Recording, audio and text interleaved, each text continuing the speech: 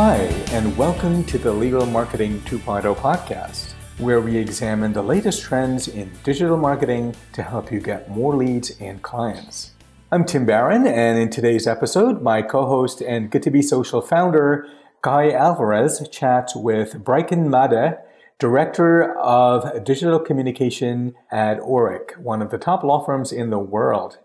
Breichen comes from Big Pharma, and she shares her experience about bringing lessons learned there to the legal space, including how to change behavior with the right message on the right medium and on the right platforms.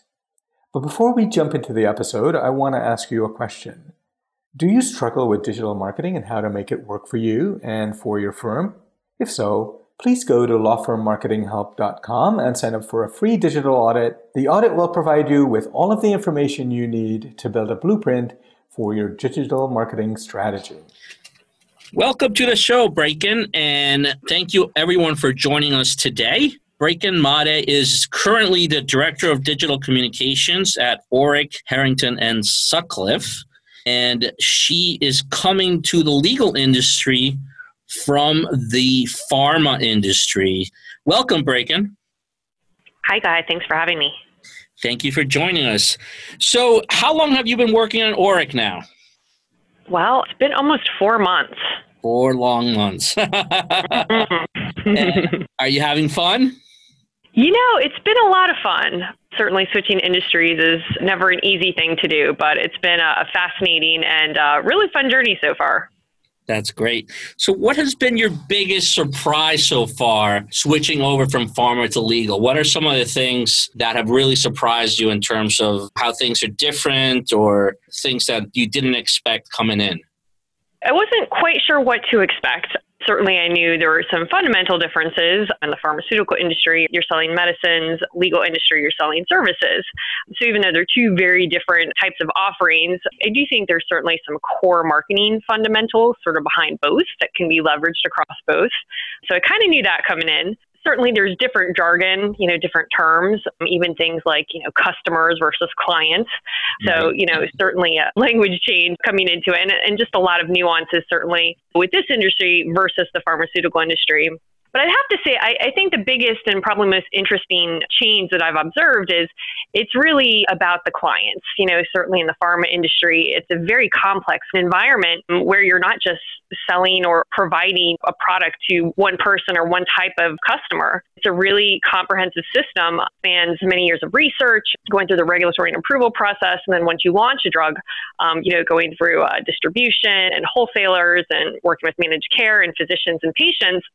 I'm finding in the legal industry, very different types of customers, certainly our lawyers working with companies that really span all industries, working with their general counsel, with their respective in-house counsel. And so I find actually that to be the most fascinating piece is maybe how can things be thought about from a holistic standpoint here, just like we kind of thought in the pharma industry, even though the whole distribution chain is not nearly as complex. Are there ways to really think about certainly what our clients' companies are going through, some of the business challenges they're thinking of, and ways that we can, adapt the marketing and communication strategies to further bring the thought leadership and value that our firms provide to the forefront. So, it's interesting because coming from a regulated industry like pharmaceuticals, a lot of times I talk to lawyers and they say, well, we're in a different industry. You don't really understand. We have a lot of restrictions. But I would imagine that compared to all of the regulations and the different things that are in the pharmaceutical industry, it might even be easier in a sense, or certainly different here in the legal industry. Am I correct there? You hit that nail on the head. That's actually one of the things I've been most excited about is typically to get a campaign out in pharma. It'll take you anywhere from probably 4 or 5 months to, potentially up to a year plus. Wow. Wow. Oh, yeah. Just because of all of the regulations and going through the regulatory medical legal review process. So it's actually been pretty cool here. Even in a short time frame of 4 months, I've been able to launch some things and, provide some new things internally as well as externally externally. And it's actually just the time frame has been a lot shorter than pharma. And I actually think that's one of the most exciting things about this. Yeah, that's fascinating. So you mentioned the word campaign, and obviously outside the legal industry, that's something that most marketers are familiar with, right? Is generating different campaigns, whether it's for different products or even different services. My experience has been that most law firms don't think that way, although they should, and really just kind of do things without really trying to create specific campaigns and measuring them really, really strongly to see what's working and what's not. Has that been one of your experiences as well? Yeah, I think you've raised a very interesting point because, yes, I would venture to guess that campaigns are probably fairly similar when you're talking about marketing in the traditional sense.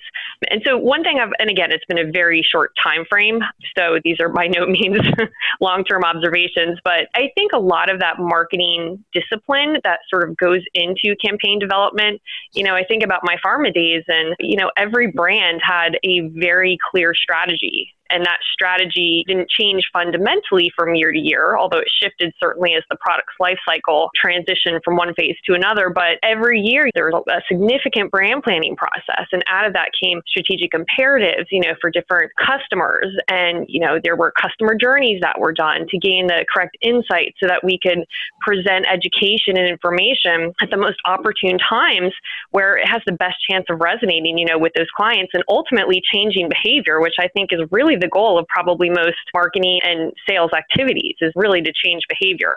Right. And so everything was thought really holistically, inclusive of campaigns. And it was less about, the medium. So I'm doing this website or putting out this newsletter. And it was really, what are the mediums and the messaging and the creative that we can leverage to drive that behavioral change, which probably would include a lot of those specific tactics and mediums. So it was a very sort of holistic approach, if you will. I love it. And you know what? I think getting people like you into the legal industry is exactly what we need because you bring so many great new best practices that most law firm marketers are not familiar with. And even the idea of the customer journey or in legal, the client journey, it seems a lot of times I'm talking to law firms and it's not something they ever thought about. They don't really create content for different parts of that journey or really even understand it. So it's really refreshing to hear someone that has a sense of understanding of what that is. What other experiences from pharma can you bring or have you shared with your firm so far? And what other best practice can other law firm marketers use and learn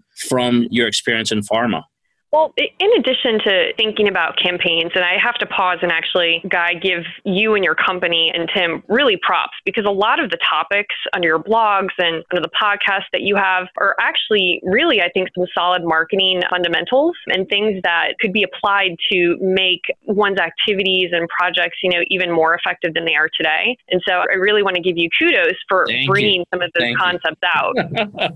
I appreciate it. Absolutely. And I completely agree. I mean, if an industry has not yet had to leverage any of these arenas to be successful before, there's no reason why legal marketers would necessarily know this, unless they came from a different industry. So given that, along with the campaign approach, I would also say, even from a communication standpoint, I've helped a number of folks at my own firm so far, is just in our communications, let's just ensure that, things are as short and crisp and clear as they could be, that they clearly communicate the value proposition and what value is this piece bringing to whoever's reading it. Is there a clear call to action?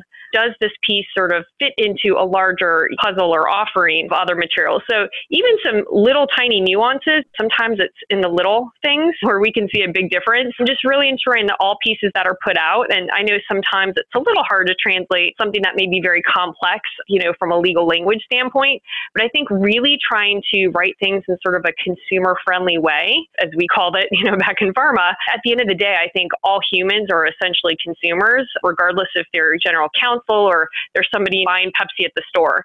So being able to communicate things in a very clear and concise way, I think, is one big way to adopt, for communication. That is great advice. So you mentioned something else that I'm a big believer in earlier, and that is approaching things not by the medium, but rather by the message. And you're right. A lot of times I hear law firms that have their social media strategy, their content strategy, their event strategy, but they sort of operate independently and not cohesively with one another. And from my perspective, that's a huge missed opportunity to really develop an integrated strategy that looks holistically across all different channels and all different mediums and delivers the right content to the right people at the right time in whatever format, channel, or way they want to receive it. So is that something that also you guys were doing in your prior days in pharma? And how are you trying to bring that over to your role at Orrick today? Absolutely. Again, you hit the nail on the head. It's really about thinking, what do we want to accomplish? What's the overarching goal? And let's say it's something like we want our firm to be best known. And I'm just going to make up a funny example that's not specific to anything here, but we want our firm to be known as, the best firm to consult for the canned bean business. Very niche. And using that example, it's really everybody across the firm, and again, this could be tech, this could be finance, but it's the lawyers who are actually working directly with clients who are in the canned bean industry. It's the marketers and folks on communications teams and other folks in BD roles working with those lawyers to bring things to the forefront and get things out into the market. And to your point, thinking holistically, like if that's the overarching strategy is to become the go-to firm for the canned bean industry, then really everything, regardless of medium or channel, what are the most impactful messages at its core that would best be brought to clients to help establish ourselves in that particular role. And so once you have those core messages and you have core branding, that's when you think about pulling it through those different channels. And so, okay, how can we be consistent as we pull this through the website? And pull it through maybe e-communications that we're doing or an email campaign, all focused with those messages and ultimately calls to action with the goal of changing behavior and changing the perspective of those clients of your firm. And then same thing with social. How can we keep a consistent brand, consistent messaging to bring it through? And totally understood that sometimes you have different groups who aren't always working together in person. And so certainly I think it helps to start at the top, but also working with colleagues really across the way. Everyone who's working on that canned bean business, should be working very cohesively to make sure things that are being put out in the market are working together as a team to move the company's goals forward and really change that perception. And, in pharma, we used to very regularly measure things like brand awareness, brand recall. Can customers recall our top messages that are being shared by our sales representatives? And so that kind of gets into the whole metrics and KPI approach, which are you actually being successful, with your campaigns? And so I think all of this pulled together is really sort of the way to evolve things going forward. That is a fabulous observation. And again, something that I feel like a lot of firms are struggling with. Talking to a lot of firms, a lot of them are barely measuring how effective they are with various digital campaigns and things that they are doing. And even if they're measuring, they don't really know how to extract meaningful insights out of that data. Collecting data is one thing. Figuring it all out and what it means is a completely different thing. So how are you helping Orrick to understand that and help them to get the information that they need, but then put that into action? Well, I think the first step is always assessing what exists. So really looking just across the firm and working with other colleagues just to understand what exists today. I mean, certainly there's a lot of great work that's been done for sure. And I think step 2 after the initial assessment period is to understand like a gap analysis, if you will. What do we have? What do we not have? And especially as I'm thinking about metrics and KPIs in particular, I've had a lot of great success in the past with using things like a KPI dashboard and having a dashboard that shows early, mid, and late indicators of success that ultimately should drive up your overarching goals, whether that being the go-to firm for the canned bean business or being the number one drug for a certain therapeutic area. Ultimately, I think it's the same kind of model and algorithm that you can really apply to sort of any promotional effort. So that step 2 is assessing, what don't we have? Are there certain metrics in the early, mid, or late categories, or all of them that we may or may not have? And once I think you have all that together, it's sort of pulling together a more comprehensive look and a way to automate. I think also some of the metrics that are feeding in, because we all know there's tons of data out there. There's tons of numbers that you can get from all kinds of digital and marketing activities, but that doesn't necessarily mean that they're going to be insightful or that they're going to be actionable. So I think a big part in step 3 is really sifting through everything that exists and really pulling out the things that matter and that are going to be your best indicators of success. And again, as I think about, Orrick or even other law firms, if you have a certain goal in terms of becoming the most established in a certain category, all of those early, mid, and late indicators should really ladder up to that ultimate perception or burn perception of clients in that target audience to perceive you as one of the top firms and sort of come to mind, unaided recall being one of the firms that pops to mind. It's sort of a stepwise approach, but I think ultimately, once you sift through everything and identify your gaps, you're really able to pull together a nice dashboard that will allow you to track and measure sort of going forward your progress. We talked about some of the things that surprised you. What would you say so far has been your biggest challenge? What are you struggling with? What are you finding challenging so far in your short career as a legal marketer? What am I finding challenging?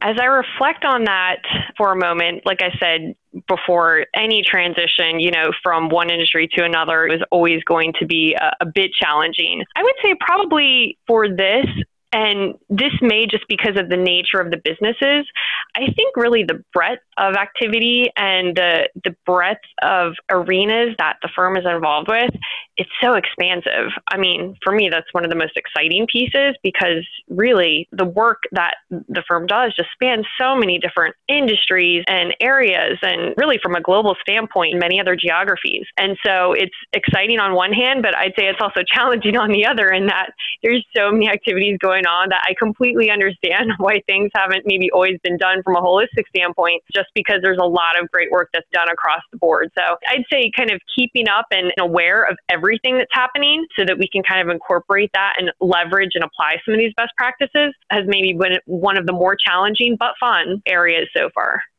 That makes a lot of sense. And I can see why that would be difficult. All right. Well, we're almost out of time. One last thing I'd like to ask you is on this show, we have a lot of legal marketers who listen to the show. And I imagine we have some other types of marketers that might be considering making the jump into legal. What advice would you give someone that is considering jumping into the legal marketing industry or to the legal industry? What are some of the things that you would recommend in order to be successful the way that you have been so far? I think really using an approach that is based in strong marketing fundamentals, everything from really understanding your customer or your client inside and out, all of the issues and challenges that your clients are going through, and being able to plot that along the client journey, along the buying process, understanding those insights, not necessarily assuming that you know everything, but really having those insights each step of the way so you can best reach your target client where they're at, with the right marketing message at the right time. And ultimately laddering everything back up to that behavioral change. Are we seeing the behavioral change that we want based on the metrics and KPIs that we've laid out? All of that is just really fundamental, I think, to a lot of being successful in business and marketing in general. So I would probably just brush up on those core concepts and see how you could apply them to the legal industry or whatever industry someone may choose. That is excellent advice. All right. Well, I think we've reached the end of our show for today. Thank you so much for joining us. It's been a real pleasure, and I think some fabulous insights and observations coming from the world of pharma to the world of legal marketing. Thank you again for joining us, and thank you, everyone, and we'll see you next week. Great. Thank you. Before you go, if you liked this episode, please subscribe to our podcast. We are on iTunes, Stitcher, SoundCloud, Google Play, and wherever you listen to podcasts. You'll find show notes for this episode along with all of the Legal Marketing 2.0 episodes at goodtobesocial.com. Thanks for listening. Until next time.